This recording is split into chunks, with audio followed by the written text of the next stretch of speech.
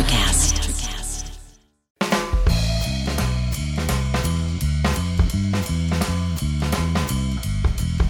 Hey everyone, welcome back to E2 Entrepreneurs Exposed. Thanks for tuning in. Hope you are safe and well during these crazy times.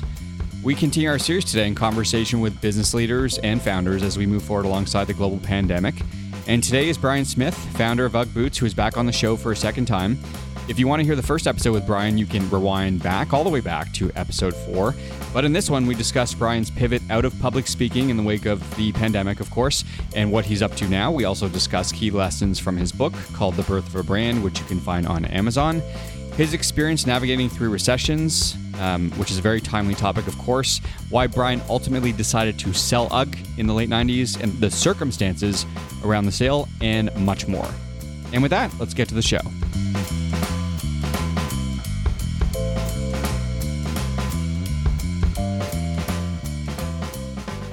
How are things going down in California? I think it's been a while since we last spoke. You were on the speaking circuit for a while, and now obviously there's no speaking. So what's going on? Yeah, that evaporated. I took a couple of weeks to try and figure it out, and I ended up approaching a group of it's a business that I invested in a couple of years ago as an angel investor, and it's in the live action shopping space. So we have a platform that we've built that sort of looks like Facebook Live, but it's got all the benefits of QVC. We beta tested it for 2 years with maybe a half a dozen owners or vendors, and we've hit like $500,000 in both years. So because all 4 of us who started it were, we all got other jobs, nobody was looking after the store. We didn't even know we'd been selling that much. And so I did all the accounting and said, shit, let me come on and take this to market. What's it like in California? Is everyone wearing a mask? No, especially where I live in Encinitas, it's the last hippie stronghold of the world, and everybody is anti-authoritarianism. So I would say, like I have a mask in my back pocket. I've had it for 2 months. The only time I put it in is when I walk into a store, like a medical office or something like that. But most people like jogging on the beach or walking up and down all the trails. I don't say very few. I'd say half and half are wearing masks. But there's an attitude here, even with the mask wearers, that it's sort of bullshit. That there's I have a friend who's a microbiologist, and I said, if you put one of these masks under a microscope, would there be air holes that air passes through? And they go, it's like trying to stop a virus microbe is like trying to stop a golf ball coming through the front door at the Four Seasons on Maui, I just do it because that's what makes people I don't like making people feel uncomfortable. I'm certainly not going to force the issue trying to get into a store without one, so it's easier just to put it on. Besides the speaking, has your routine changed at all? I mean, I know you like to spend a ton of time outdoors and surfing and yoga and all that kind of stuff. How else are you spending the time? Well, my lifestyle while I'm at home hasn't changed because I work from home and do all my bookings from home. But what has changed is that I'm not showing up at airports anymore and being on this travel regimen, which was, I enjoyed it at the time, but now I look back and think how hard that was and how much time I was spending in dead time, with, traveling to the airport, waiting in the airport, planes, hotels, speak for an hour, Q&A and socializing for half a day and then returning. It was really grueling. And also the business of speaking is I realized how much effort I had to put into trying to secure speaking engagements. And when after I was a month into Lash.Live, I started realizing just how heavy it felt when I thought about going back on the road speaking again. So it was sort of a change that was thrust upon me. And I'm, grateful for it. In fact, in my book, I wrote a book called The Birth of a Brand, which is a sort of a roadmap for entrepreneurs. One of the greatest pieces of philosophy. You know, the book's full of philosophy and spirituality, but there's one statement in there that nearly always your most disappointing disappointments become your greatest blessings. And my life in the last 2 months is a perfect example of that again, where, you know, I lost, you know, the day I realized, oh shit, all my contracts are going to cancel. And I had a lot of money coming in through June. It all evaporated in February. You know, in a month or two, it's going to be back doing a job that I love, that I've got a lot of enthusiasm for. And it's, you know, a business with a tremendous upside potential once we hit the market. And so I'm like back in full entrepreneur mode again. So for me personally, it's probably the best thing that ever happened. Will you take on the role of CEO, Brian, with Lash? No, the girl who started it, the girl I've been mentoring for 5 or 6 years, she has a company selling a lamb leather sash bag. It's a shoulder bag which has really unique pocket options, so you can carry a lot of stuff in it. I've been mentoring her for 5 or 6 years, and she's just brilliant at social media and building a community.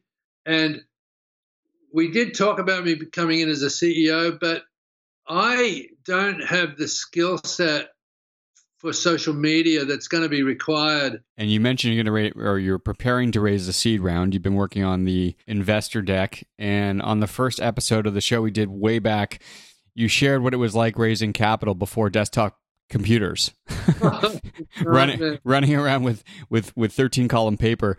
So we've definitely come a long way on the VC front since then. Do you find that the environment has really changed over the course of the pandemic in terms of getting deals done? So we're too early for venture capital at this stage.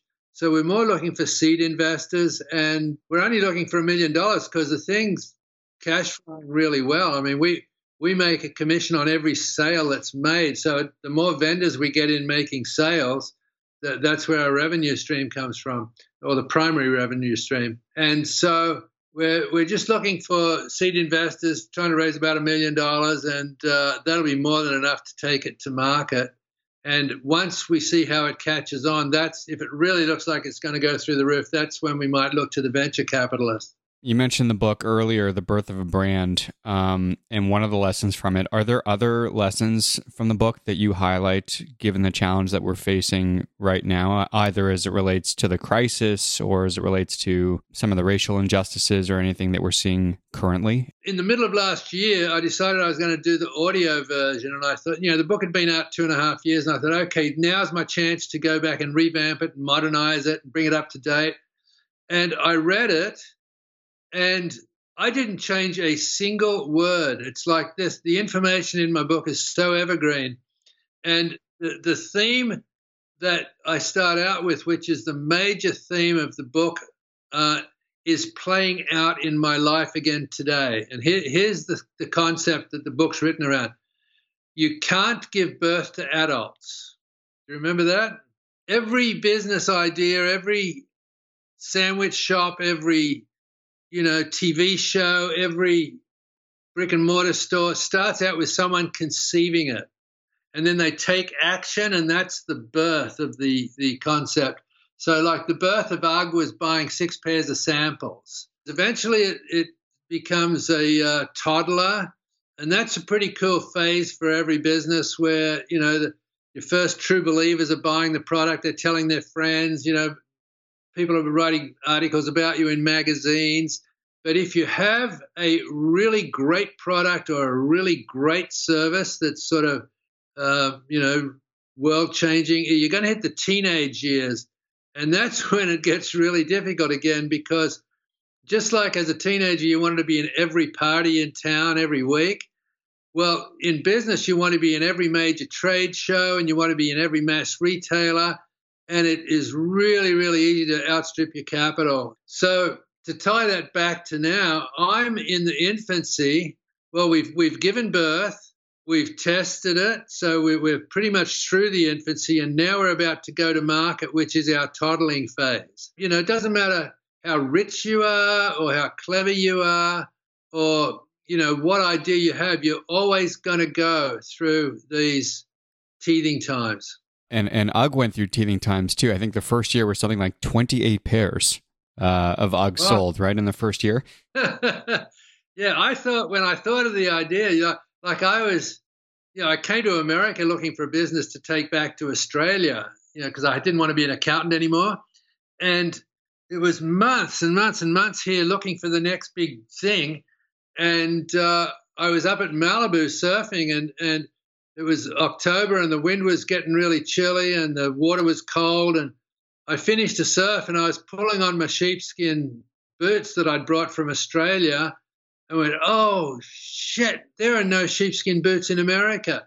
And 1 in 2 Australians own some sort of sheepskin footwear. So I thought, mathematically, well, there's 20 times as many people in America. This thing is going to be huge. I'm going to be an instant millionaire.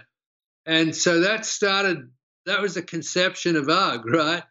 And then we bought 6 pairs of samples and got shut out by the shoe retailers. They thought we were crazy selling sheepskin in California. But I figured out that all the surf shop owners and the surfers in general were really familiar with UGGs because so many of them have been to Australia on their surf trips and had brought 4 or 5 pairs back with, for their buddies. So we went into the surf market, and the initial run I did, all the surf shop owners were going, oh man, UGG boots, fantastic. You're going to make a fortune. So that led me to raising some money, about 20 grand, and we bought 500 pairs of boots in.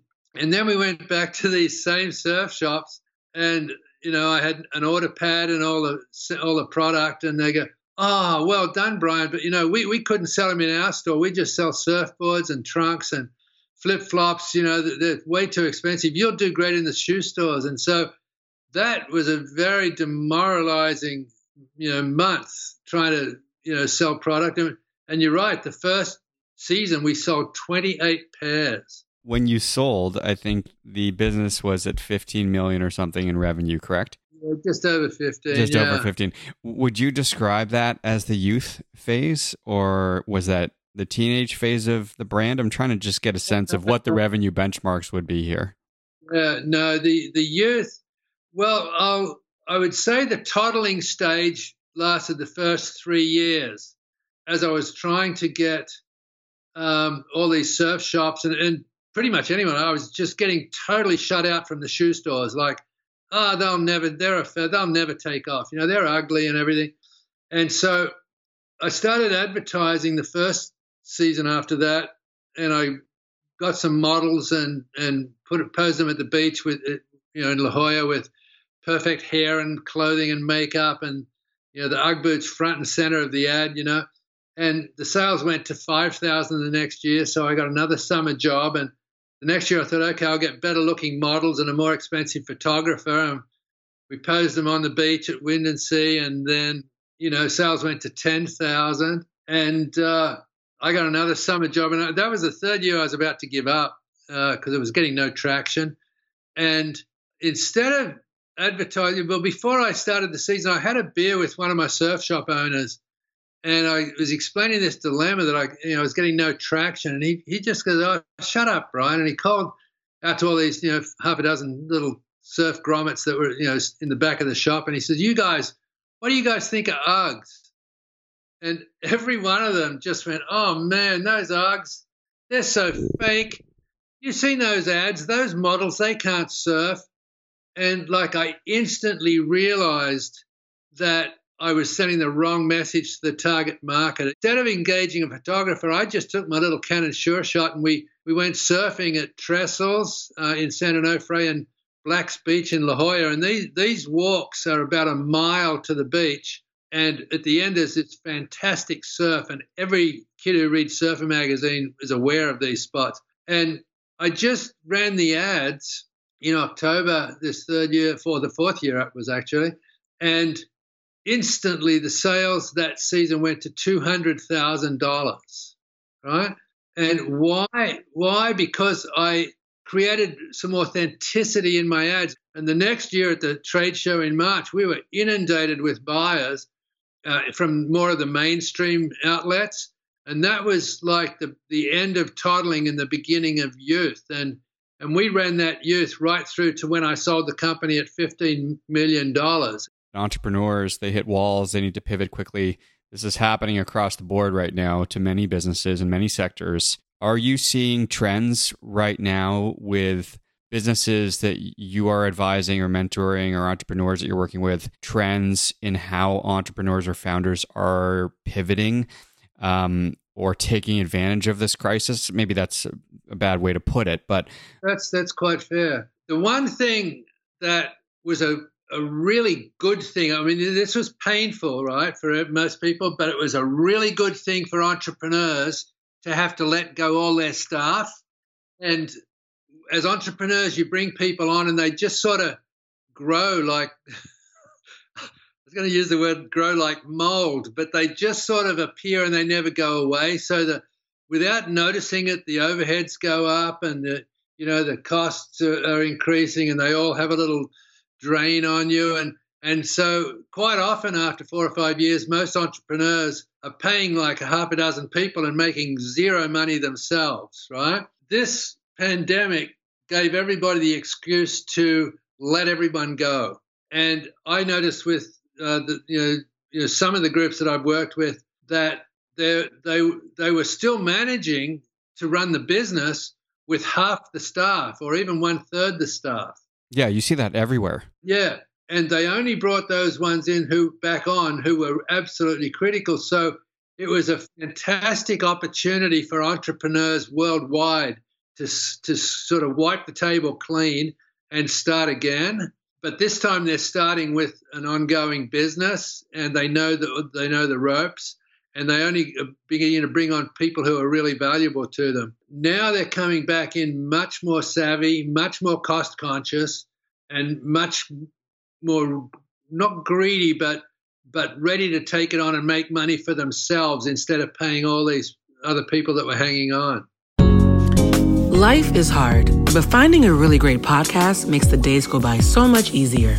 Hi, my name is Blue Telusma. I'm a writer, an emotional intelligence coach, and the host of Humanize with Blue Telusma, a podcast where we believe that when you humanize everyone in the room, a great conversation is almost guaranteed.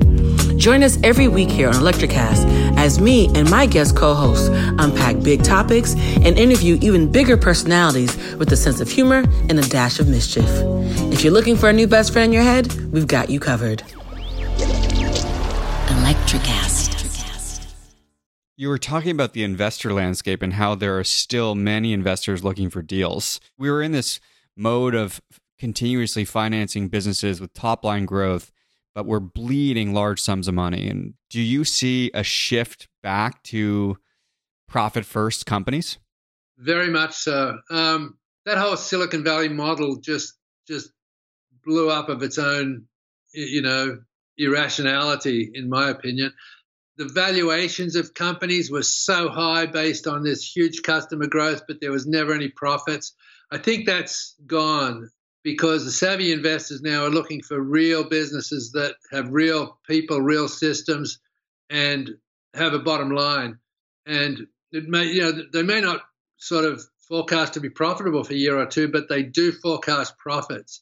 So those ones who just want to grow and we don't know how we're going to, monetize it, I don't know how they got funded in the first place. Everyone was looking for the next Facebook, But I think now most investors are going to be looking at, okay, what's the real potential of the profits for this business and how can I cash out in the long term? And the stock market should have been reflecting this, but it hasn't. The stock market has just kept going up, Bottom line is the new investors are all going to be looking for value in profits.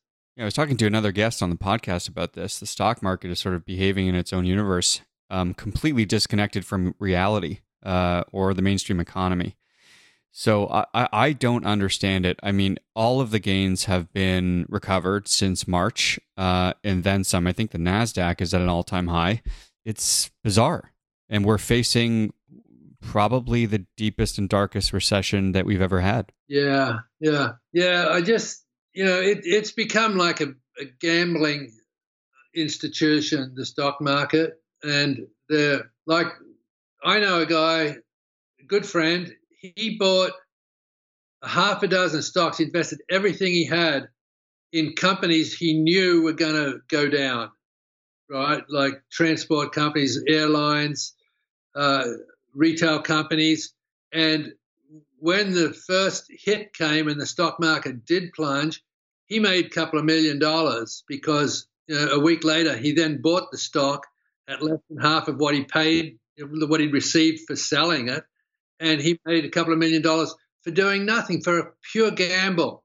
Well, if I have one friend like that, you got to believe there are millions of people out there. And that's what the stock market is made up of these days, these gamblers who are more interested in the sale and the manipulation than they are in looking for value in companies.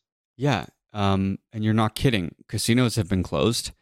Sports has been canceled. There was nothing to bet on. So I think there's some merit to what you're saying, that a lot of these people are actually gamblers. Were there any economic recessions dating back to 78 that nearly put UGG out of business? Well, believe it or not, I started in 78. I think that was the year of the big oil embargoes, where interest rates went. I remember interest rates at 22%, to get a loan. That was when I first started, but I was such a small player, it didn't really affect me. And then it seems like every 10 years, 78, 88, I think there was another one in the 80s, late 80s. But again, I was in such a fringe market. Back then I was in the surfing and snowboarding and skiing markets and hadn't really gone mainstream yet. That was another one. And I never was faced with letting people go from a recession. My problem was that we only had a 3-month sort of business cycle. We would work for orders from January, February, all the way through September, and then we'd ship October, November, December, and then after that it was like no sales, so we had to let everybody go. So, when we became a $10 million company, we had to gear up for like a $40 million company to get, $10 million of product out in 3 months, right? But then after that, we had to sort of let everybody go again. So it was a sort of a natural cycle for UGG to gear up for the winter period and then let people go. So that must have been a huge challenge related to financing. We were totally unfinanceable. I mean, yeah. They looked at this huge inventory buildup with no income, a 3-month cycle. And then you've got all the receivables out there you got to collect for the next 4 or 5 months. And so, yeah, the investment banks, I was never successfully able to finance the company. I always had to be going to individual investors. And, it was the worst of all business cycles. And the seasonality, as well as just the employee side, the financing was tough. And it had all the elements. It had all the worst elements of any business. The UGG time. So it's with my company Lash.Live now, we take 10% off whatever sells, and we have no inventory, no receivables, no seasonality. It's like such a dream. Yeah, the opposite. Just looking at the list of recessions, there's one in 1980, another one that lasted a year and a half, between 81 and 82, where unemployment was at 10.8%. The early recession of the 1990s in the U.S., which lasted 8 months, unemployment was just shy of 8% in June of 92. And then early 2000s, you must have been out by then, right? You sold when, was it? Yeah, late 95. Yeah. No, that's interesting. And right now, COVID, we are approaching, I think no one really knows what the real unemployment number is, but somewhere in the vicinity of 20%, I think. Yeah, that wouldn't surprise me. I'm curious to know what was going through your head when you decided to sell. What were the motivators? What was going on in the business? And what were you facing personally at the time that you decided to sell? Wow, great question. 3 parts. Okay, the business had evolved. One of the main things, we were very scattered in our marketing image in the late 80s, early 90s. So we were huge in surf and snowboarding and skiing. And back east, I discovered that, what the kids do in the winter for sport is ice hockey. So we were huge in the hockey market, and that had led to all the moms, buying product for their kids in the rinks. And then the moms who had to sit in the rinks started buying them from themselves, and then they started buying for their daughters. And so it started to get a big female component to it. And I came up with an image called casual comfort. And I thought, okay, I'm going to get this into more mainstream. And I decided that, to really launch this, I wanted to get on the front cover of the lifestyle page of USA Today newspaper. And so I hired a PR agency, and we put together this really, really good pitch. And it was a sort of a combination of like a pitch deck plus product plus, a lot of visuals. And it was about a 30, 45-minute presentation I came up with. And I'd made an appointment with the fashion editor at USA Today. And I arrived like 5 minutes early this afternoon, and she comes running out and says, "Oh, Brian, I'm so sorry. I've made a mistake. I've double booked. I can't, I've got to be on this conference call. I got 5 minutes." And I just went, "Oh, shit," because my presentation was at least 45 minutes. And just the best pivot I ever made, right, was I thought, okay, I'm not going to be able to give my pitch. And I reached down into my briefcase and I just pulled out this tatty old folder I'd been carrying around for like 15 years. And it was full of all these photos of celebrities, right? And I said, well, look, here's the history of this. And, I put out Neil Young and Tom Petty and Sting and Patrick Swayze, the Grumpy Old Men movie, Brooke Shields and everything. And there was one photograph I tried to flick past really quick. It was this girl on the beach in a red swimsuit, looking at a script, and she was wearing these tall white Ugg boots. And I quickly flicked by that because nobody wears them that way. And I went to Heather Locklear, and she goes, go back. Who is that? And it was Pamela Anderson from Baywatch. And she grabbed it out of my hand and took down the name of the photographer and the news, the tabloid that it came from. Someone had sent it to me from England, And she said, "Do you have a press kit?" And I said, "Yep." And she was gone in like 4 minutes. And I just thought, oh, shit, this campaign put nearly $30,000 to put together. I walked out pretty dejected. And the next day I was in O'Hare Airport ready to go back to San Diego. And I bought a cup of coffee in USA Today, and I opened up the thing and I got to the lifestyle section, and here's the front and center the photograph of Pamela Anderson. And the next page was a complete expose on the whole shearling industry and, for shearling footwear and how that related to fashion. And she listed all of our competitors, which I really didn't like, but it turned out to be a good thing.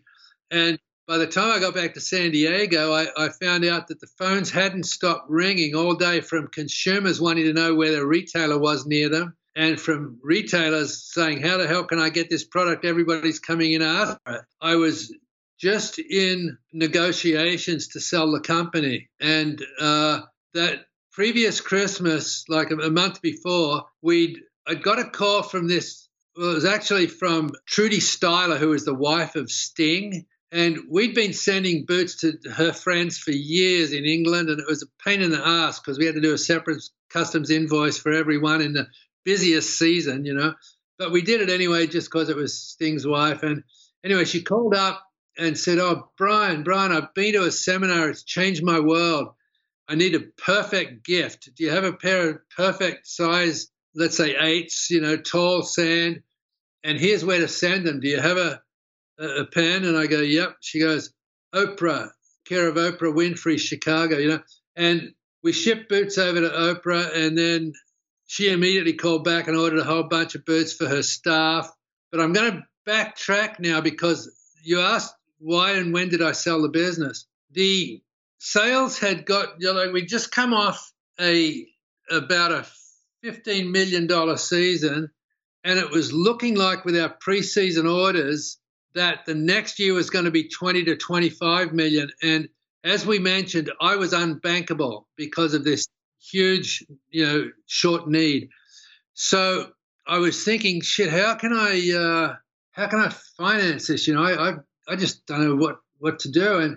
And I was at a trade show, going to a trade show in Atlanta, and at the other end of baggage claim, I saw this guy, Doug Otto, and Doug and I had started out at the same time. I started out with the Ugg boots in the parking lot at Malibu, and he was a couple of spaces up every week, and he was selling out of the back of his van as well, and he was selling these triple-decker neoprene thongs, flip-flops, and he called them Deckers. So over the years, he took on a lot of different licensed product, and he built up a company called Deckers Corporation, and recently acquired the Teva sandal brand. And he took his company public on that. It went, the outdoor market took off, and he went with it. And he raised about $60 million.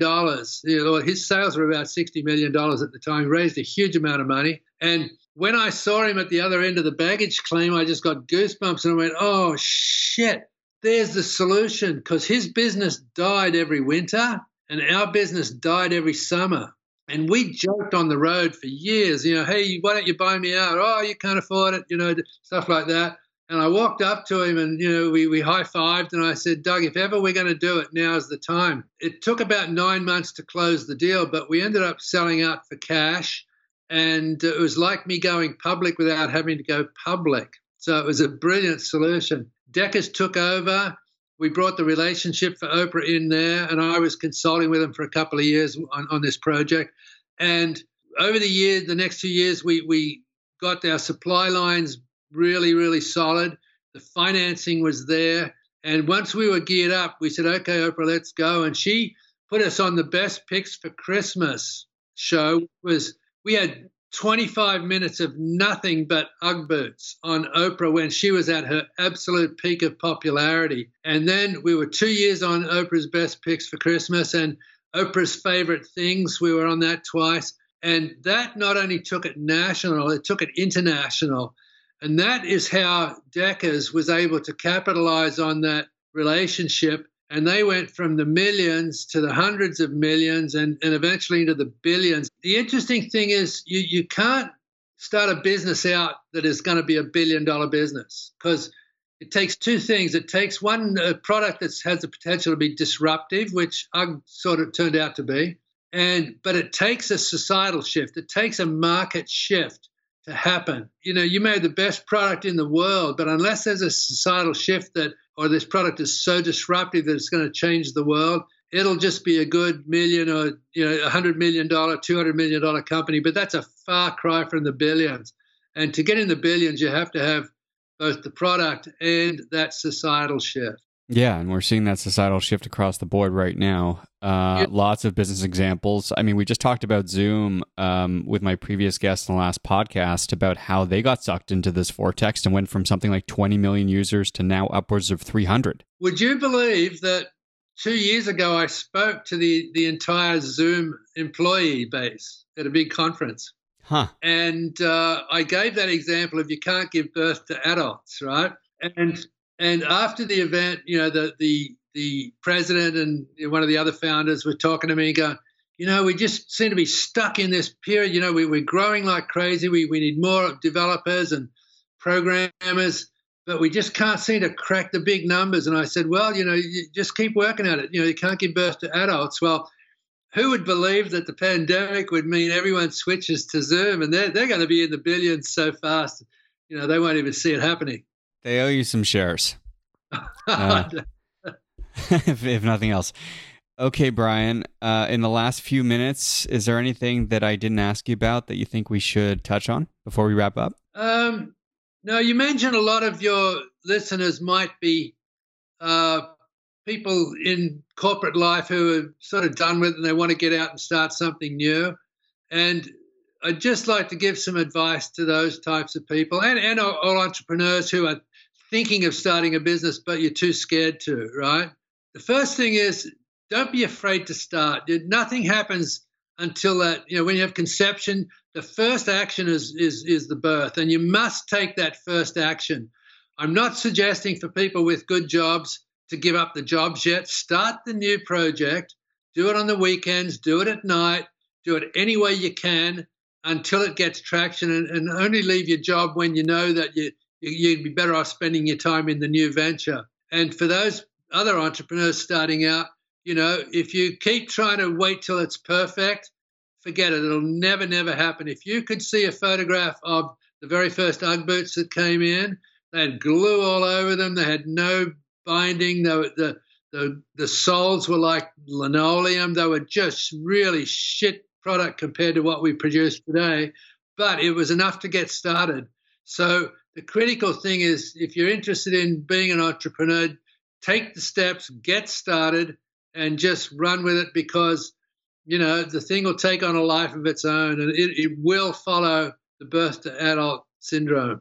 And as you say, experiences of adversity were among the most fortunate and profitable of all of my experiences. So many lessons to be drawn from what you've shared online, and also what you've shared in your book, which is Birth of a Brand. And they can find that book on Amazon, or I guess no bookstores currently, but they can find it on Amazon. Where else can people connect with you or follow you on social? I have a website called uggfounder.com, which you'll always be able to get me my emails on there. And hopefully you'll be seeing lash.live come across your radar in the not too distant future. I'm going to leave you with my very, very favorite quote from the book. And that is, the quickest way for a tadpole to become a frog is to live every day happily as a tadpole. And the accent is happily. So it doesn't matter what situation you're in today with COVID or, whatever other circumstances are brought about, just live every day, try and do the best you can every day, because life is long and things change. Time over and over and over has proven to me that it changes things. And it won't be long before you're in a much better place. That's great last words. Brian, thanks for doing this again. Appreciate so much your time and all that you've shared today. Thanks for coming on. Hey, Adam. Thanks a lot, buddy. Good luck to everybody.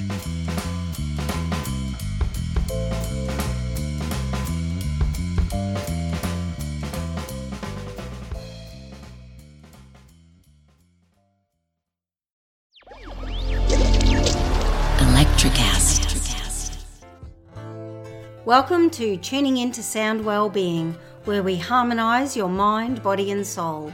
I'm Amanda, your sound therapy expert. And I'm Stephen, the curious explorer uncovering the mysteries of sound. Together we explore vibrations, frequencies and the power of sound therapy and tuning forks. Discover ancient wisdom, reduce stress and tune into a healthier life. Subscribe to Tuning Into Sound Wellbeing today. Welcome to Sarah Talk Solutions. Ladies and gentlemen, you've tuned into a bit of a different type of show. I'm Sarah B and I'm your host. You can find me on my IG, which is Aussie_Sarah_LA. I talk about amazing, relevant conversations and topics and what functions that goes on in this magical, wonderful, wonderful city of the City of Angels. My IG, which is Aussie_Sarah_LA.